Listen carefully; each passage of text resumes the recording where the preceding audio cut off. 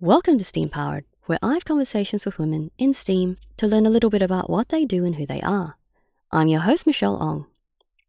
I'm going to be introducing some new content to the STEAM Powered repertoire, and this week I'm playing for you an episode from another podcast I think you'd really like.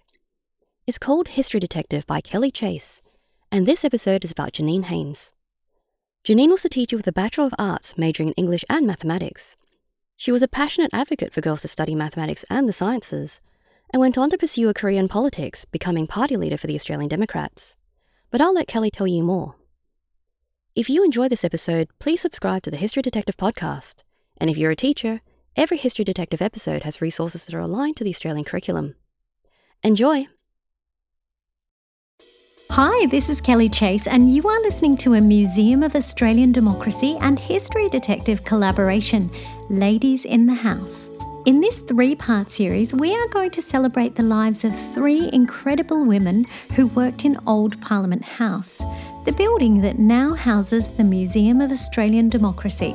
And we will explore how these significant women contributed to Australian democracy. In this episode, I would like to introduce you to Janine Haines, who was the first woman ever to be elected the leader of an Australian political party. Janine Haines grew up in South Australia, and after studying mathematics at university, she became a teacher and taught in Adelaide for around 10 years. In the mid-1970s, she decided to get into politics because she believed that the mostly male politicians of the day did not represent the true needs of the community. In her words, "It seemed to me that Australia was being governed by middle-aged, middle-class men.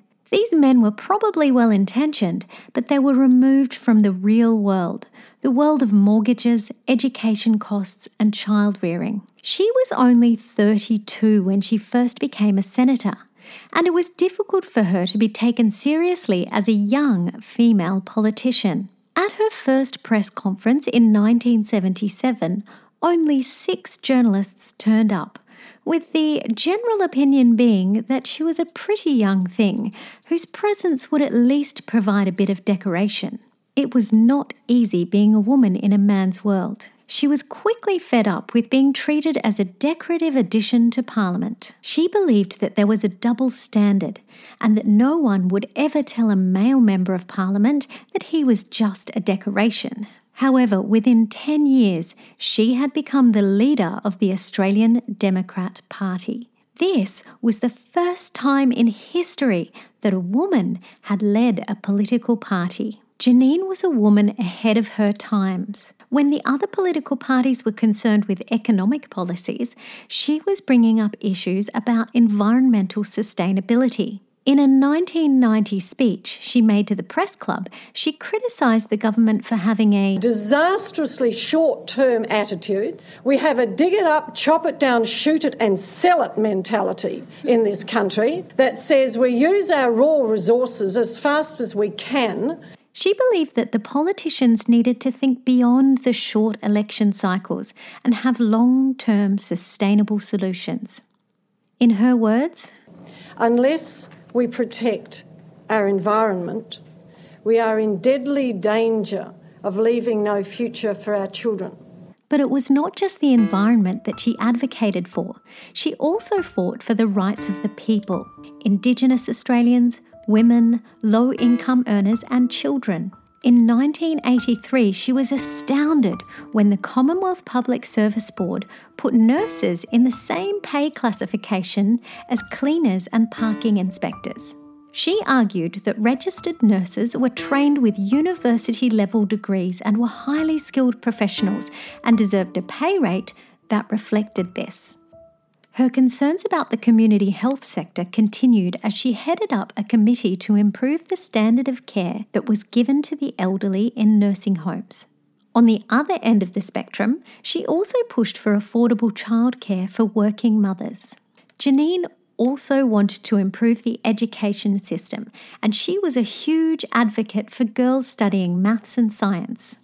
Additionally, she was concerned because Australia had a compulsory voting system, but schools did not teach about how the government worked.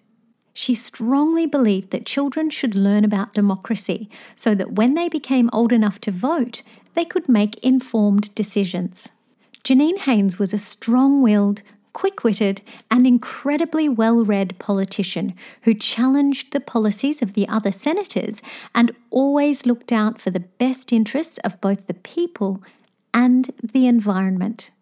In 2001, 3 years before her death, she was appointed as a member of the Order of Australia, which is an award recognising outstanding service to the country. Upon her death, her former colleague in the Democratic Party said about her, "She was a very determined lady with a tremendous sense of humour." I think the major legacy that Janine leaves behind is as a role model for women. Janine was an avid supporter of sustainability and environmental issues. What are some of the current environmental issues we face? And what are some of the things you can do to help make a more sustainable world for the future? This is Kelly Chase, On the Case. Before I go, if you are a teacher and would like a free lesson plan for this episode or any of the Ladies in the House Season 1 episodes, you can head to the Classroom Resources page on the Museum of Australian Democracy website to download the lesson plan. Lessons include pre-listening vocabulary, reflection questions, a call to action activity, and the transcripts. You'll find a link to the page in the show notes. See you next time.